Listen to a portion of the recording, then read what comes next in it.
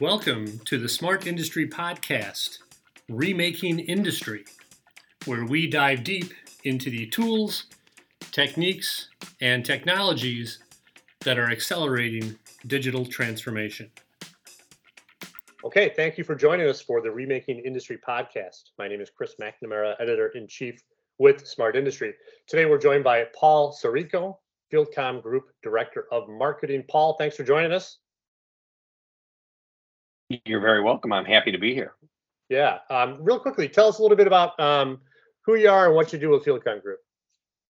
Well, as you mentioned, my name is Paul Sirico. I've been with FieldComm Group for about 7 years now, and I'm responsible for marketing as well as product strategy. So marketing encompasses both, communications with our members as well as promotion and messaging to the outside world, the end user base, and then product strategy is largely involved with how we take the numerous technologies that we offer and that we own and offer and productize them and offer them to our members in tools and test and registration services and things like that. Excellent. Now, the motto of FieldComm Group is connecting the world of process automation. Tell me a little bit about who and what is FieldComm Group. Yeah, great. So FieldComm Group is the name FieldComm Group has been around for about 8 to 10 years now, and we were previously we were separate entities. One was the Heart Communication Foundation, and the other was the Fieldbus Foundation. And together, those two organizations were responsible for two of the leading communication protocol standards that are used in the process automation industry. Back in, I think it was 2005, maybe, or maybe a little bit later than that, the organizations merged together and became the FieldComm Group, and we've been operating under that moniker, for the last 10 years or so. Okay, so let's talk process automation. This world is so rapidly changing. How is process automation changing in the past couple of years, and how do you see it changing in the coming couple of years? Well, it's really kind of interesting, and I think you know this as well as I do, and it's probably one of the reasons that Smart Industry has is actually a title now in a great publication. Heretofore, the process was mostly focused on simply creating gasoline out of oil or electricity out of coal and gas, or or developing clean water, or making beer out of out of water, yeast, and and hops and whatever you use. But right. Over the past 10 years, in fact, largely driven by some initiatives that started in Germany, like the Industry 4.0 initiative is one thing, and that has kind of become sort of this digital transformation moniker, been encompassed by this digital transformation moniker. And, the whole notion of digital transformation says that, well, all of this information that is available on the field devices and in your process can be used outside of the process to optimize your plant and get more return out of your assets and do condition-based monitoring and all these various things. But you need to be able to access that information.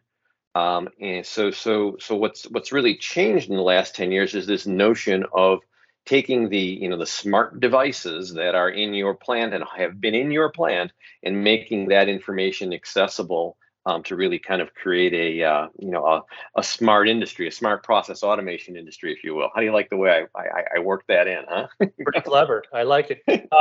So now we're kind of reaching a point, and it's a spectrum, but of programs validating themselves and scaling initial efforts and kind of a mainstreaming of a lot of these tools, techniques, and technologies here. Where do we go? What does the near future look like here? Well, I think one of the things I've learned, for better or worse, in this industry is that things move slowly, and we're still at the very infant stage of digitalization in a lot of the process automation sectors. I like to talk a lot about oil and gas because that happens to be one of the segments where many of our members have large businesses. And it takes a long time for those folks to adopt new technology. They have a very, very large installed base of instruments that support the Heart Communication Protocol, which is one of the protocols that we that we manage and own. And the effort entailed in just getting information out of those heart devices, which had been really difficult previously, is now getting a lot easier. So we're starting to see some of our larger end users actually, take much more advantage of the smart information in their heart devices than they had previously. So that's kind of the first step. Obviously, then there's when you, as you're putting in new builds and you're upgrading your existing infrastructure, you want to pay attention to making sure that you are adopting technologies that are built for the long haul. You don't want to buy the asset management system version of the asset management system that was available 10 years ago. You want to buy the version that's available now that supports some of the new technologies and some of the new digitalization things that we've been working on at FieldComm Group in collaboration with others, obviously. Okay. Let's talk about one of those collaborations, FieldComm Group and OPC Foundation. Talk to me about that partnership and what's the goal? What's the point? Yeah, we've worked with the OPC Foundation for a long time. The FDI technology that we own, Field Device Integration Technology, the FDI standard that we own, it's actually at its core are some device information models that we co-developed with the OPC Foundation, gosh, a long, long time ago. Mm-hmm. But more recently, we've collaborated with them on really two specific initiatives. The first one is a initiative called PADIM. Now that stands for Process Automation Device Information Model. And so let's parse that a little bit. So it's an information model. So it's a way that information is structured, and the type of information that's being structured is from devices, and it's from devices that are used in the process automation industry. So we've we co-owned this standard. We created this standard initially with the OPC Foundation about 5 or so years ago, and it's really become quite favored by a lot of organizations in the industry. And a couple months ago, we announced that we've extended the ownership of that standard to numerous other organizations, including NAMUR, ZVEI, VDMA, the ISA 100 Wireless Initiative, ODVA, and Profibus, Profinet International. So okay. It's a very well-rounded standard that allows for an OPC UA server. In this case, that server would be in an edge gateway, or perhaps even in a field device, to serve process automation device information model information up into an OPC UA enabled client that can read and structure and do analytics and monitoring, for example, on that information. So that's the first initiative. The second collaboration that we've entered into with the OPC Foundation is associated with their OPC UA-FX initiative, which is the field level communication sector of the OPC Foundation. For that initiative, we both kind of started thinking about what a next generation process automation system might look like in the future. And they started looking at it several years ago from a controller to controller standpoint. So if your two controllers were communicating using OPC technology, what might be the standards and the profiles that you would need to create within the OPC modeling framework to instantiate that. Mm-hmm. At the same time, we were working within FieldComm Group on a device to controller standard for the kind of the same communication. So if a device was native OPC UA and it was speaking with a controller that was native OPC UA, what would be the information model that would need to be created to implement the common use cases, et cetera? So it's a very long-winded way of saying that we were both kind of working on the problem from a couple of different directions. And this year, we announced that the FieldComm Group initiative would now become part of the OPC-UA FLC organization, and the new instrumentation working group would be established within the OPC Foundation to continue and further this work. So, these are both examples of how organizations in the industry that previously might have competed with each other are now starting to collaborate with one another, simply because the complexity of the technology, both at the down at the field instrument level as well as up at the systems level and the cloud level is getting so so complicated that you just can't do everything on your own anymore. So a way to mitigate some of that complexity. So how does a collaboration like this benefit the end user? What efficiencies emerge with these two initiatives we just talked about here? Well, one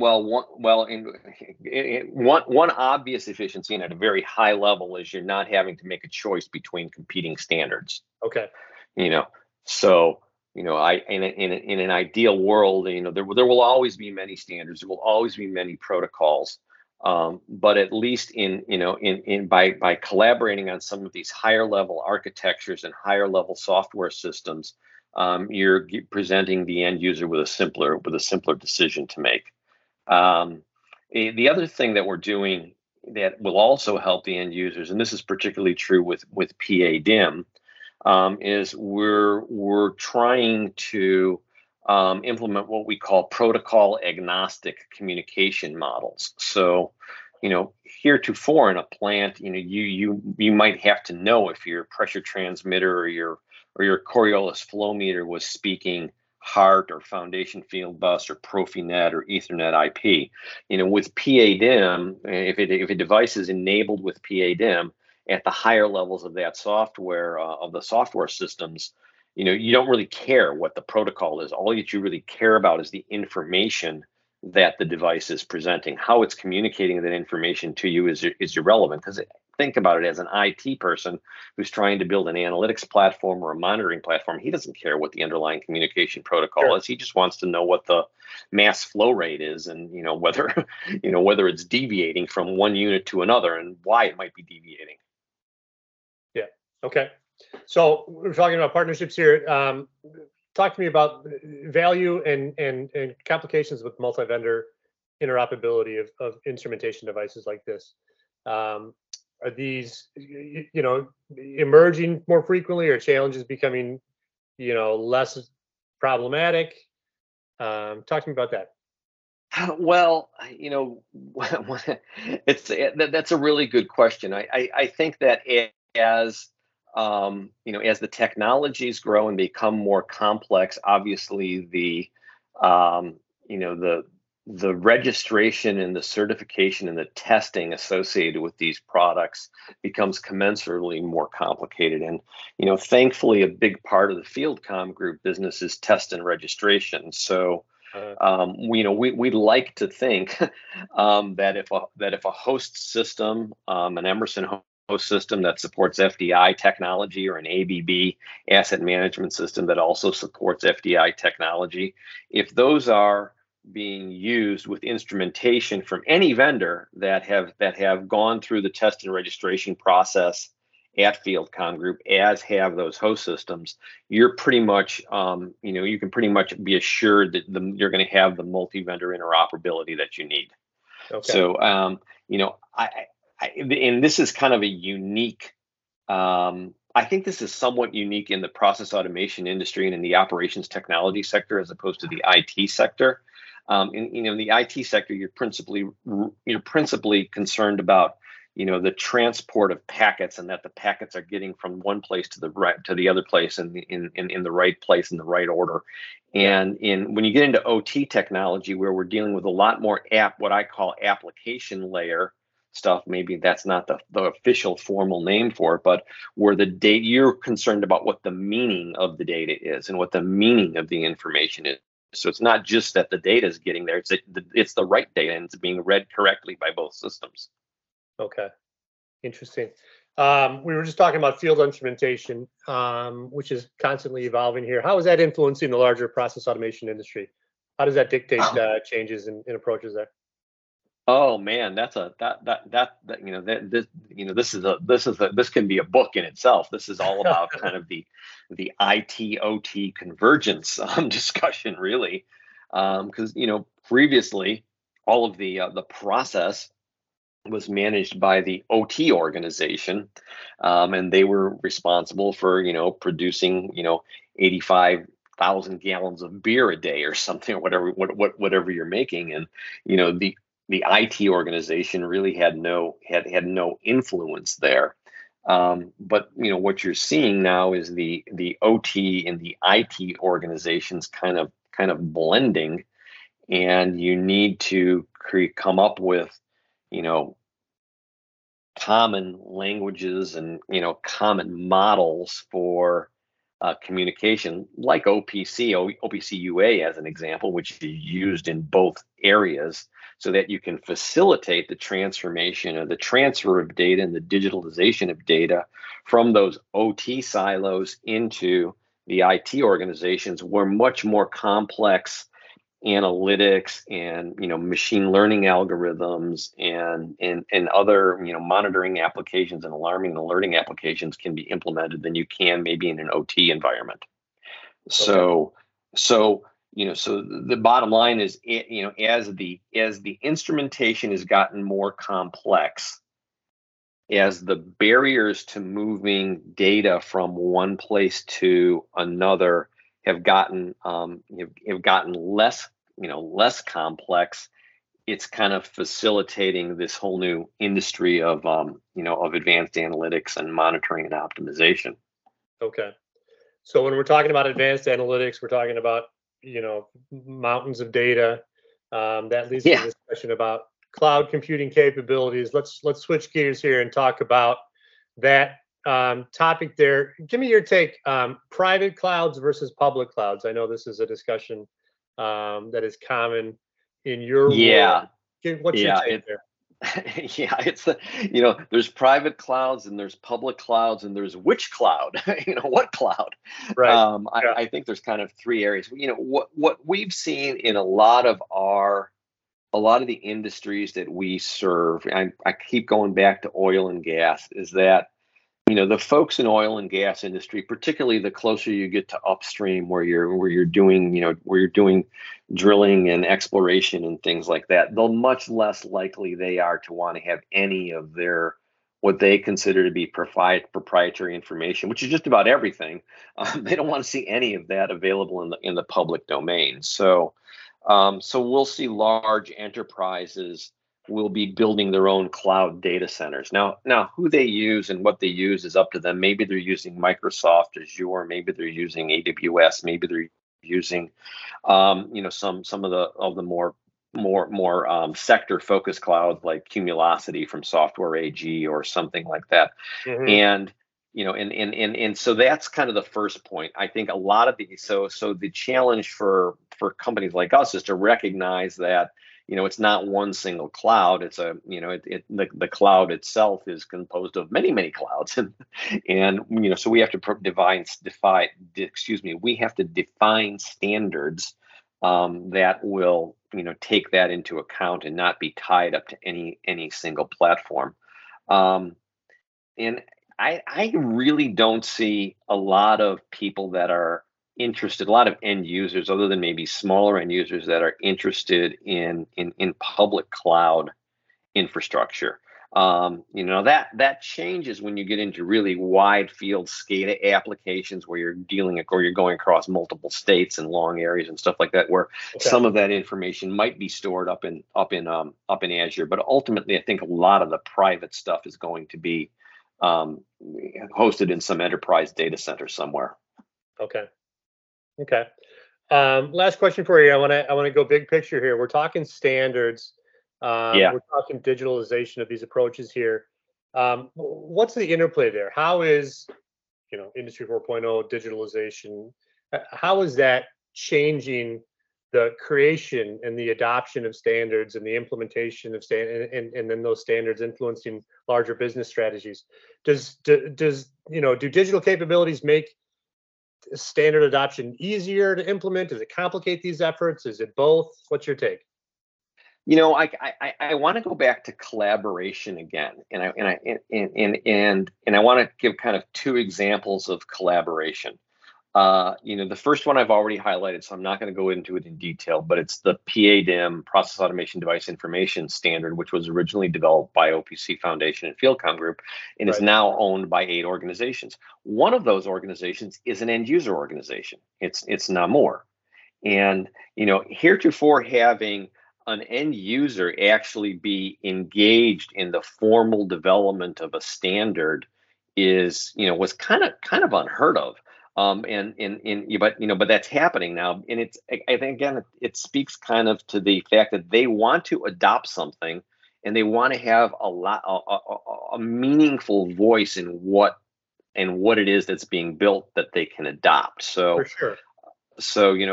And then the other example of collaboration that I want to give that I didn't touch on previously is the whole collaboration around Ethernet APL, which is a new 2-wire power over Ethernet standard that will someday represent a very, very large share of the physical layer that's used to communicate, to connect instrumentation to systems.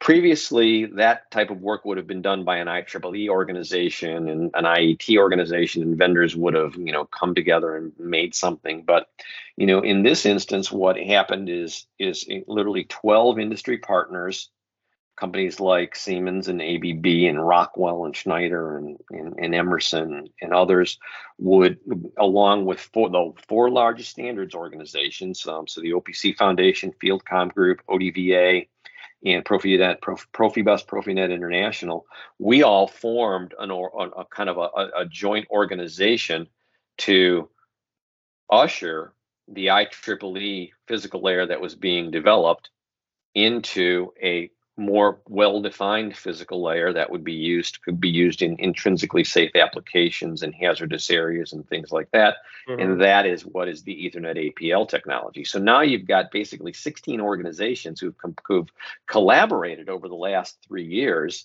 to create a new physical layer that promises to be the physical layer of the future for process automation systems and instrumentation.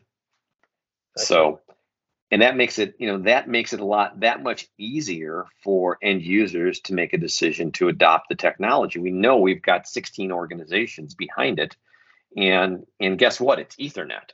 So I don't have to make a decision whether I'm having a HART network here and an FF network here and a Profinet network here. It's all Ethernet, and you can run your automation protocol over it. So we're trying to make it easier for users.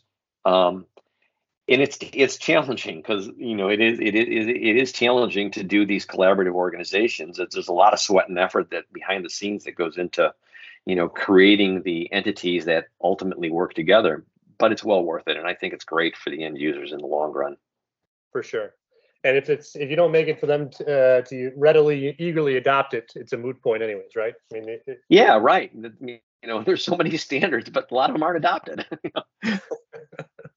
Excellent. Paul Sirico with Fieldcom Group, thanks for sharing your insights today on the Remaking Industry podcast. We're thrilled to talk to you. Excellent. Thank you. And to our listeners, as always, we remind you to go out and make it a smart day.